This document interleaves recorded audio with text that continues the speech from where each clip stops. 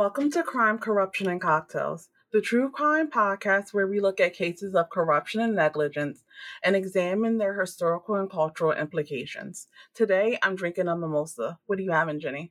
I'm drinking a vodka soda, and on this episode, we're exploring the 1996 Atlanta Olympics bombing, also known as the Olympic Park bombing. In July of 1996, the city of Atlanta, Georgia, hosted the 26th Summer Olympiad.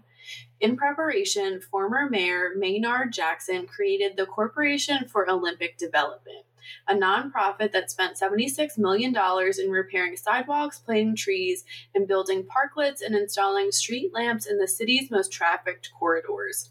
As part of the process, Centennial Olympic Park was built and served as the center of the Olympics. It was a space where thousands gathered daily to revel in the excitement and energy of the Olympics. The games were halfway through on July 27th when thousands of spectators gathered for a free performance by the band Jack Mack and the Heart Attack. 34-year-old security guard Richard Jewell was on duty when he noticed a large olive green military-style backpack known as an Alice pack leaning against one of the concert sound towers about 150 feet away from the stage. He notified the Georgia Bureau of Investigation, GBI agent Tom Davis, of the suspicious bag, and the pair cleared a 25-foot area around the backpack before notifying sound technicians and calling in the bomb squad. Law enforcement stepped in to help evacuate the crowd, but many concertgoers were intoxicated and did not heed the warnings. As the evacuation process was still going on, a pipe bomb in the suspicious backpack exploded, filling the air with gunpowder. Nails were shot into the air, injuring more than 100 people. The crowd was confused at first and thought the noise and lights were part of the concert. 44-year-old Alice Hawthorne of Albany, Georgia, was killed when a nail pierced her skull, and 40-year-old Turkish Radio and Television Corporation cameraman Melih Uzunal died of a heart attack while racing to the scene. According to Time magazine, just 18 minutes before the explosion, a 911 call from a, quote, white male with an indistinguishable American accent warned that the bomb would go off at the park within 30 minutes, end quote. Since the bomb went off before the 30-minute period, the FBI theorized law enforcement at the park were targeted. Security experts had reportedly, quote unquote, privately worried that Olympic Park was most vulnerable to terrorist attack. Richard Jewell was called a hero for his diligence and quick action.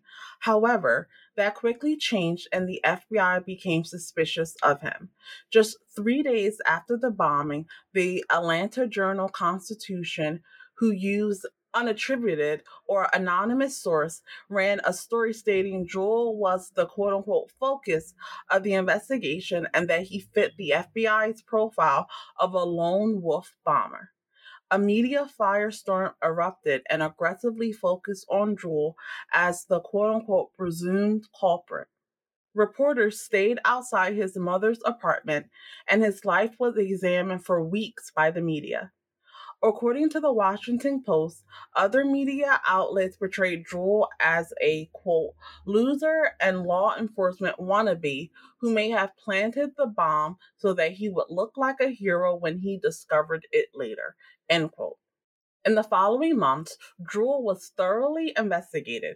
His home was very publicly searched twice. His family and friends were interviewed, and he was placed under 24-hour surveillance by law enforcement. Jewell was called to FBI offices to take part in a quote-unquote videotape interview that would be used for training purposes. It was not made clear to Jewell that he was a suspect, and he was essentially tricked into waiving his right to a lawyer. A year later, the Department of Justice called this tactic a, quote, major error in judgment, end quote. Jewell, who was never charged, was eventually cleared in October 1996 when no evidence against him was discovered. In 1997, he received an informal apology for the investigation leak from U.S. Attorney General Janet Reno. That same year, Jewell spoke to the House Judiciary Crime Subcommittee and called for an independent probe into methods used by FBI agents during their investigation of him. Then, on January 16, 1997, a bomb went off outside a suburban Atlanta abortion clinic. EMTs and police arrived, and an hour later, while they were still working, another bomb exploded near a trash bin, injuring 7 people. Just like at Centennial Park, a nail laden bomb was used and law enforcement was targeted.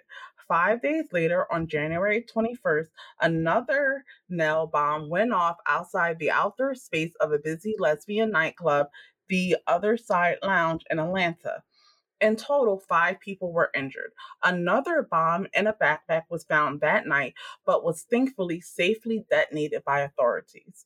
The bombings were all determined to be connected to the Olympic Park bombing, but investigators were still without a suspect. Then, in January 1998, an abortion clinic in Birmingham, Alabama was bombed, killing Robert Sanderson, an off duty police officer who served as the clinic's security guard, and critically injuring Emily Lyons, a clinic nurse who lost an eye in the attack. A pickup truck that was reported at the crime scene before the explosion was later found abandoned at the Georgia state line. Investigators linked the automobile to 31-year-old Eric Rudolph, who was named as a suspect in February 1998 and was officially charged that same year. A years-long manhunt for Rudolph began. Rudolph was anti-government, anti-abortion, and despised the LGBT community.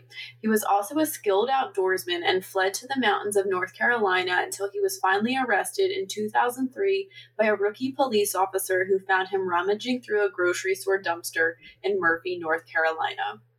Rudolph told authorities that the Olympic Park bombing was supposed to, quote-unquote, confound, anger, and embarrass the Washington government in the eyes of the world for its abominable sanctioning of abortion on demand, end quote.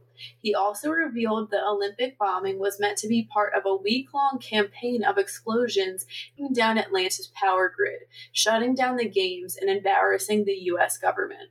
Further, he shared that the bombing near the Other Side Lounge was targeting law enforcement and not the club's LGBT patrons. Rudolph went on to deny any association with the notoriously racist, anti-Semitic, and homophobic Christian identity movement, though the Washington Post did claim Rudolph had, quote-unquote, drifted in and out of white supremacist groups.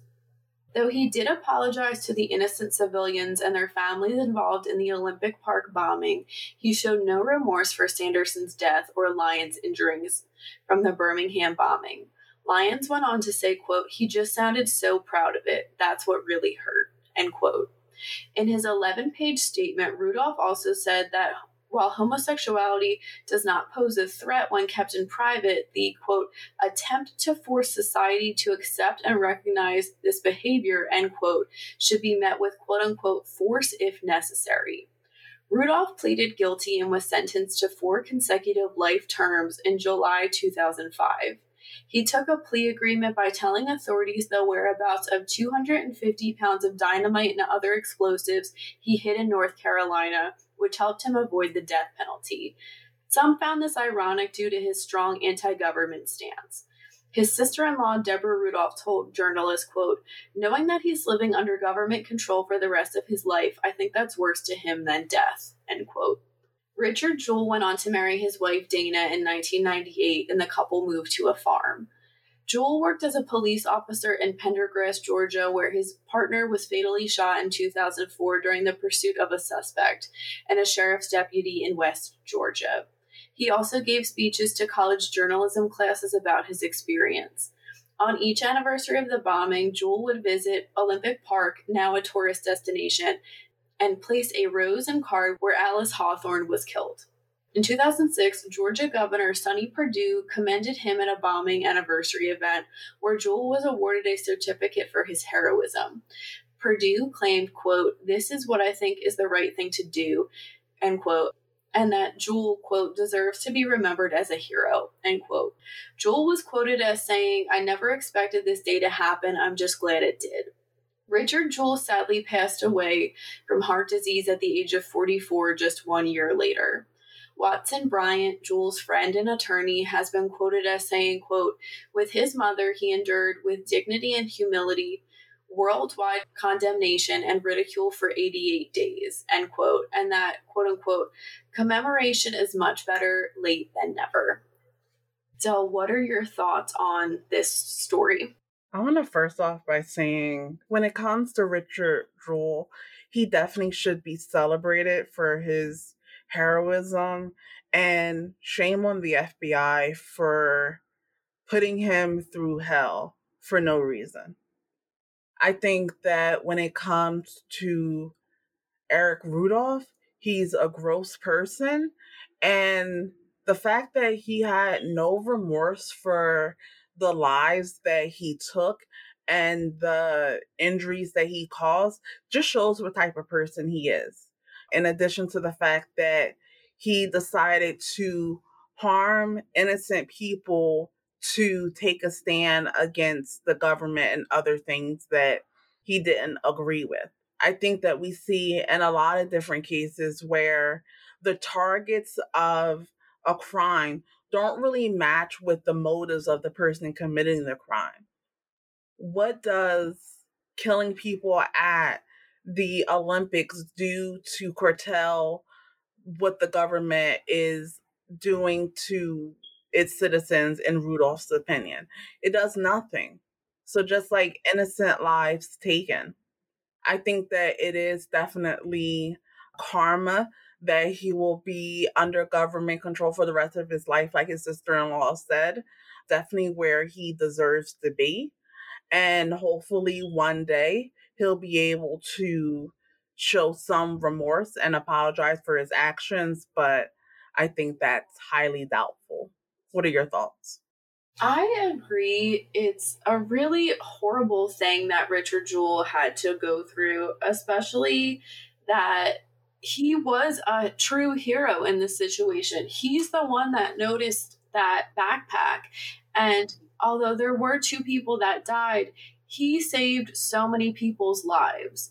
And that's how he needs to be remembered. And I agree it is karma for Eric Rudolph, the type of punishment that he got. And I also agree with what you said about how does this Olympic bombing have anything to do with what he was upset about? It doesn't make any sense to me. I think that he probably also wanted some attention. I mean, I know he went in hiding to avoid attention and being in jail, but I think that there was some level of attention that he wanted as well. He's a very cold person and he got what he deserved in the end. And I do agree with his sister-in-law saying that the worst thing that could happen to him is to live in jail the rest of his life and not face the death penalty. Yeah, I absolutely agree. I think that in this case, the death penalty would have just been a quick way out for him and probably what he wanted instead of being in jail for the rest of his life. I also think that it's interesting when talking about the statement that he had wrote where like he's admitting that he doesn't even really believe the things that he's saying. He's just publicly supporting it for whatever reason, whether that's he's trying to find like a sense of community with other bigots or whatnot. But it's like you did all that and you don't even believe it. Not that that would make it better, but just hypocrisy and just illogical thinking on his part, of course. The Olympic Park bombing took place at the height of the U.S.'s court TV frenzy, and like we said, Richard Jewell faced intense media scrutiny and was largely deemed guilty before he was even charged or properly investigated. This is often called trial by media, a term used to describe the impact of television and newspaper coverage on a person's reputation by creating a widespread perception of guilt or innocence before or after a verdict in a court of law. This is particularly true when high-profile people like celebrities face trial. Media is considered to be the 4th pillar of democracy, and a responsible press is vital. Free and robust reporting, criticism, and debate contribute to public understanding of the rule of law and to a better comprehension of the entire justice system. It also helps improve the quality of that system by subjecting it to the cleansing effect of exposure and public accountability. One problem that arises is balancing the right to a free trial with the concept of freedom of speech and public interest. Trials by media and unfair media coverage of criminal matters tear at the heart of many of the fundamental aspects of the criminal justice system, including the substantial undermining of the presumption of innocence and the real risk of the erosion of the right to a fair trial. This phenomena can sway public opinion against an accused person even before the court takes cognizance of the matter and sometimes even before a person is charged. Extensive media coverage often elevates the average person to armchair judge, jury, and executioner. This is often referred to as the court of public opinion. Commercial media coverage and social media commentary often sensationalize a story. All of this combined can taint a jury if a case does go to trial. There is also the possibility of irreparable damage to a person's reputation when reporting on allegation or charges and not about convictions or guilty pleas. Decisions not to charge and acquittals are nowhere near as sexy and often don't make the headlines. 88 days after the initial news report, U.S. Attorney Kent Alexander issued a statement saying Jewell is quote unquote not a target of the bombing investigation and that the quote unusual and intense publicity end quote surrounding him was quote neither designed nor desired by the FBI and in fact interfered with the investigation end quote. Later, in a New York Times documentary on the Jewell case, he said that, quote, the obvious lesson learned from Richard Jewell is avoid identifying people as a suspect if there's not really a good reason to do so, because it can lead to just what happened in Richard Jewell's case, the identification of someone who was not only innocent, but a hero, end quote. When Jewell spoke to the House Judiciary Crime Subcommittee, he ridiculed the media for portraying him as a quote-unquote violent man and a terrorist, saying, quote, they were all lies. Through it all, the FBI never had the integrity to tell the world that the media was wrong, end quote. Jewell settled libel lawsuits against NBC, reportedly for $500,000, and against CNN for an undisclosed amount. He also filed lawsuits against the Atlanta newspapers that first reported he was a suspect in the New York Post. Other well-known trial by media stories include Amanda Knox and the murder of Meredith Kercher, the McMartin preschool incident and satanic panic hysteria, and the death of Azaria Chamberlain, who was killed by a dingo and whose mother was wrongfully incarcerated for her death. And I wanted to mention, too, that in March of 1998, Eric Rudolph's brother, Daniel, cut off his hand to protest what he saw as the mistreatment of Eric by the FBI and the media.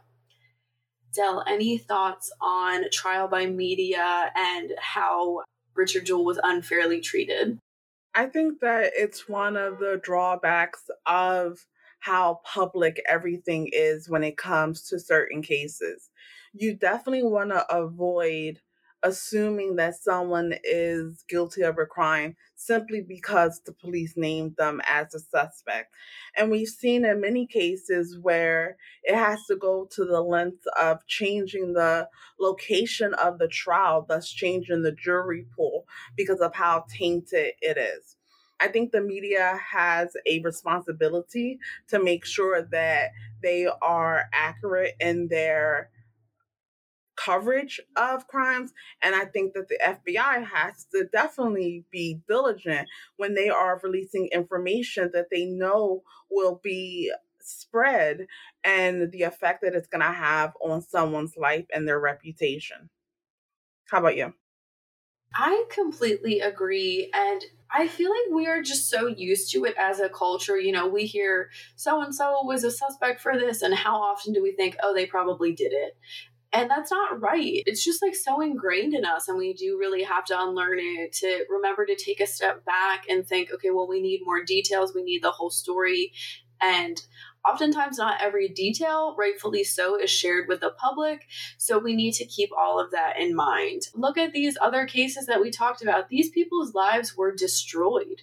Richard Jewell's life was destroyed for a while. And he had gone on to say, like, people are always going to associate me with this. And I don't think that's something he wanted. I don't blame him for that. It's a lot to recover from, and we can't have what I would call careless journalism, really. It's not right, it's unethical. I had to mention what Eric Rudolph's brother Daniel did. The audacity to say that your brother is being unfairly treated in the media when he was a domestic terrorist and killed several people and injured hundreds more. It's despicable. And we didn't really get into this, but there is a lot of talk about whether Eric Rudolph was part of these larger white supremacy, radicalized Christian movements, I guess you would say. Maybe he was cutting his hand off in protest of that because that wasn't who Eric really was. But it's ridiculous to me to say that when Richard Jewell, who did absolutely nothing wrong, had to endure that for so long. Yeah, I absolutely agree with you. And I think the thing is, people always want to make their family members look better in the public eye, especially after they've been accused of a crime. But to go to that length is just so ridiculous to me.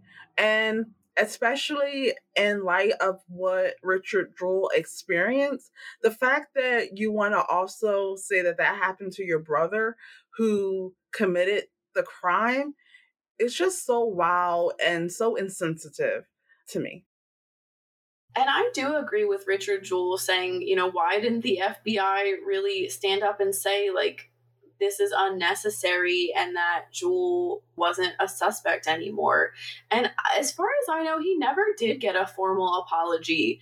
I don't know if it was someone in the GBI did say something, and we talked about how Janet Reno did say he deserves an apology, but I don't know if he ever got anything like in writing or any type of meeting with any official, and that's pretty embarrassing too. And we've talked about this many times. Why can't people, whether it's like the government, authorities, why can't people just admit when they're wrong and apologize and move on? Because that's the kind of stuff that makes people distrustful. Like we said, it was an anonymous source that tipped off the Atlanta Constitution-Journal about authorities' interest in Richard Jewell. And whilst the use of anonymous or unattributed sources is common in journalism, areas of ethics can arise. According to the Society of Professional Journalists, or the SPJ, quote, few ethical issues in journalism are more entangled with the law than the use of anonymous sources, end quote. As the SPJ says, keep your promise not to identify a source of information, and it's possible to find yourself facing a grand jury, a judge, and a jail cell. On the other hand, break your promise of confidentiality to that source, and it's just possible you might find yourself on the receiving end of a lawsuit.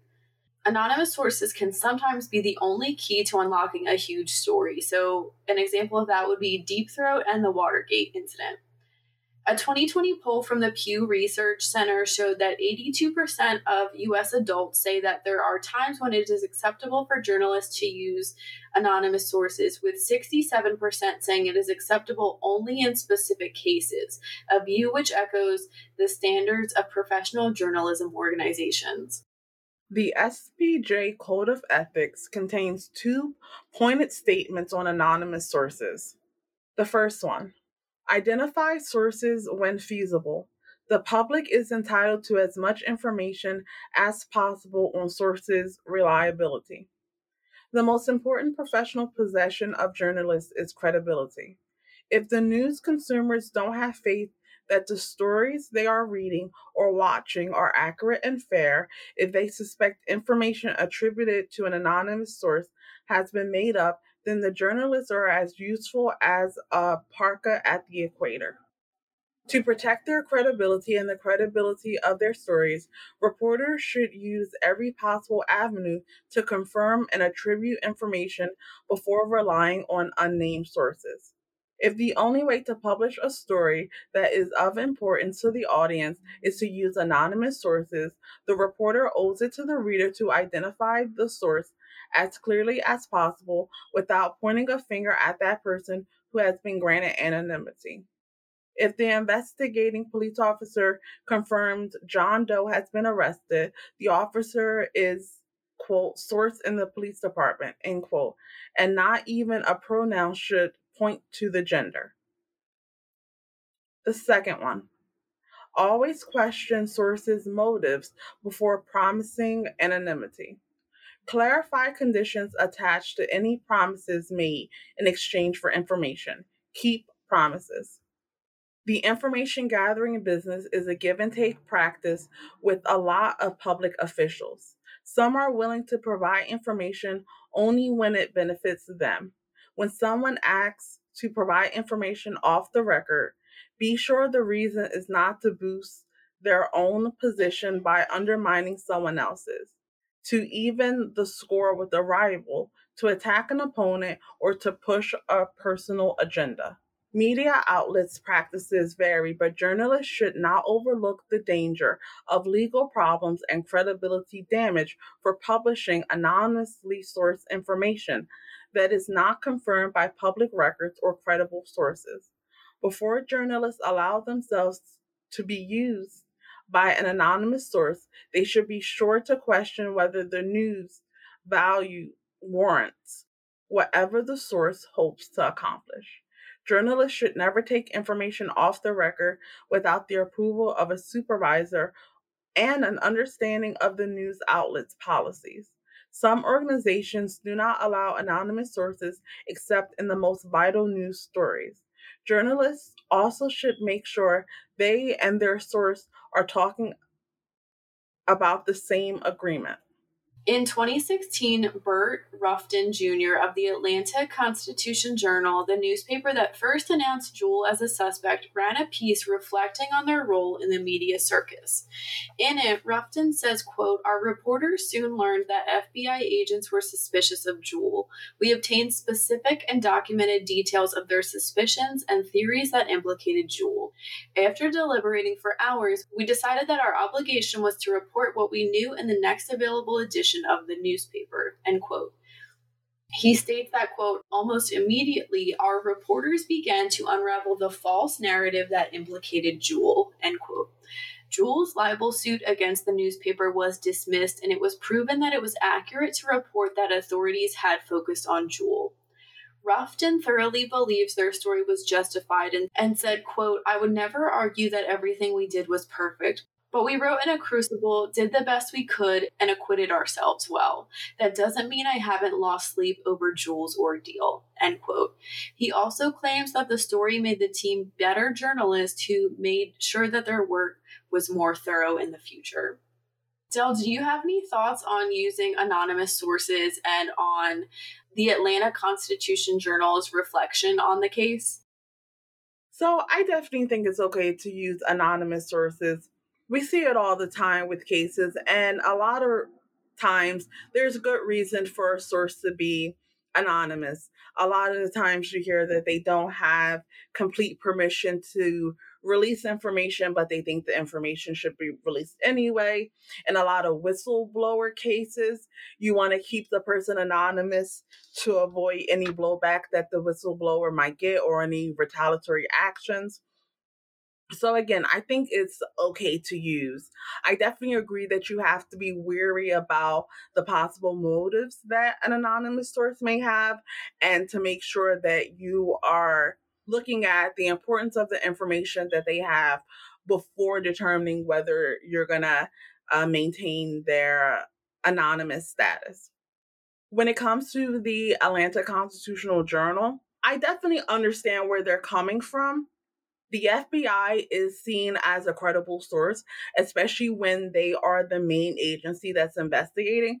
So if they're telling you that this is a suspect and all you're doing is relaying that information, I do think that's protected speech and shouldn't be something that the newspaper should be held liable for, especially since they also ran reports about him being exonerated and who actually committed the bombings.